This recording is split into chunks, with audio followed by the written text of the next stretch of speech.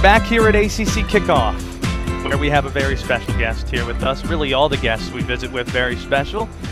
Here at the Westin Hotel, we're being joined by the Hall of Fame football coach at North Carolina and also TikTok star Mack Brown, kind enough to join us here. When did you learn what TikTok was?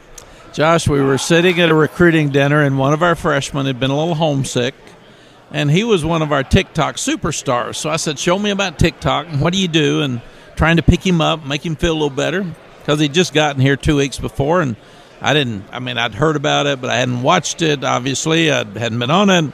And he says, Coach, we need to put you on. I said, okay, tell me what to do. What do you do? So he put TikTok on my phone at that dinner, and I said, Monday, you have to produce it, but you come in and you put me on TikTok. I said, what are we going to do? He said, we're going to do shoe drop. I said, okay, I trust you. So that's what we did. Now we have challenged the players, for you that are on TikTok, bring something to me. We have a little committee that has to approve it, and we're only going to do things that affect our team. So it was just a fun thing to get started and maybe pick a little homesick freshman up. Speaking of shoe drop, you got to paint the picture for the radio audience, even though we're right in the line of fire of the ACC network cameras.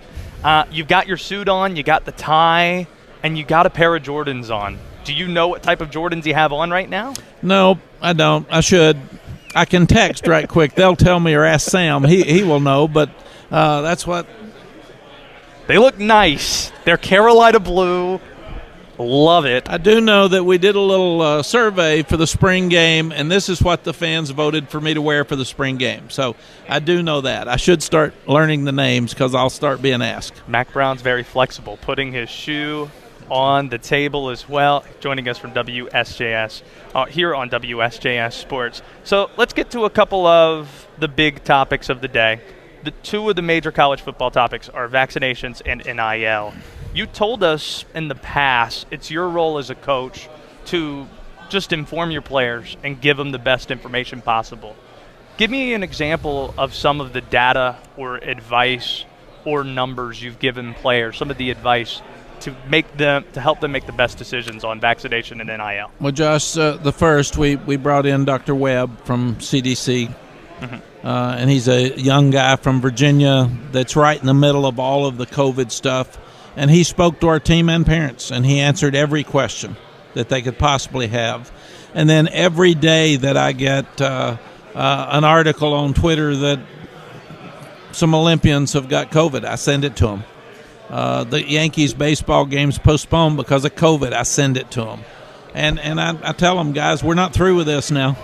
I thought we would be through. You thought we would be through. As a country, we've gotten much more comfortable, but it's out there. It's real. And we're still going to have to take some strong precautions to make sure. So we're meeting tomorrow. We've been meeting all week on what does that mean? What does 85% herd immunity mean? So that we can go back to meeting rooms and we can go back to eating. So who is in the meeting rooms, who's not? And we feel like we have a great plan. We only had one guy miss a game last year for COVID, and we're really excited about that. But we've challenged our guys. Things are going to be different because you're going to have 19,000 students on campus in a couple of weeks, and that's going to be different than being in your bubble where nobody was there. Nick Saban said this week his quarterback, Bryce Young, who hasn't started a collegiate game yet, was looking at close to $1 million in NIL money coming his way. You got a pretty prominent quarterback. What are some of the things you're giving it? What's some of the advice you're giving him on the NIL front, how to best handle all this attention and potential inquiries? I'm really proud of our administration that they're looking into every possible thing that can help our players with opportunities. And we're trying to do some group licensing so the backup right guard doesn't get left out. The walk-on that's out there killing himself and paying might have some opportunities too, whether it's jersey sales, whether it's video games, because the Sam Howells are going to make their money. I'm so proud of Sam. He's had so many offers and opportunities that he's looking at. He has a marketing agent, but his first opportunity was to feed the underprivileged kids in Orange County. They're in Chapel Hill. And I told him that's worth more money than anybody can give you. And he's going to make as much money as he wants, but he's going to do it right. He's going to do it with class, and I'm so proud of him. Working at ESPN, I'm so interested in how you view events such as this one, since you've been a part of it for about 5 years. You have scouting reports on opponents. Do you have scouting reports on media as well? No, we really don't. I've always loved the media. I've always tried to help media do their job because I felt like that was part of my job. But I learned so much more in my 5 years at ABC and ESPN than I thought I knew, because your job's harder than I thought. It's hard to get information. It's hard to get something that somebody wants to listen to. It's hard to go behind the scenes. It's hard to get coaches to trust you. Then you say something tough about the coach, and he's mad at you. And I had coaches texting me saying, "Oh, yeah, friend, thanks a lot for what you said." And I said, "Facts. I just said facts. Win the game." And so I feel like that, Josh, I'm one of the few and very fortunate to be on both sides of this, so I know exactly what today's like for you. I sat in your chair.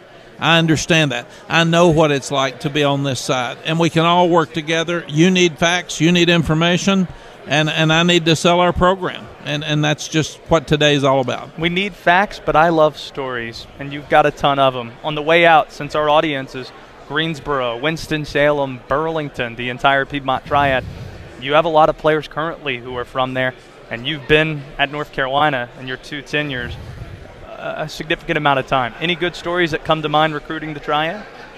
Oh, my gosh. Brandon Spoon was one of the best, and he's still coaching in high school in Burlington. His dad was a coach. We lost him to a heart attack, which was awful at that time. But there's so many great players in those areas that are we've recruited through the 10 years we were there and the 2 years now, and there's some great players there now that we're recruiting. And Greensboro and Charlotte have grown so much. Winston-Salem is growing so much. Those are so much better recruiting areas now than they were when I was here the year before. We took a 20-minute flight from Raleigh-Durham this morning to Charlotte that took us 50 minutes to get in here because there's so many planes. We had to go down to South Carolina and circle for a while to get in. That's a great thing for recruiting because that means there's a lot more people here than there were before. Coach Brown, you're always welcome on in the Triad. We look forward to catching up sometime soon. Thanks for doing this. Thank you, guys. And thanks for all those football fans in the Triad, but especially the Carolina fans. We're excited about the fall and can't wait to get started and need to keep our mouth shut and start winning now. We got a lot of publicity. It's time to go show that we can win. Thank you, guys.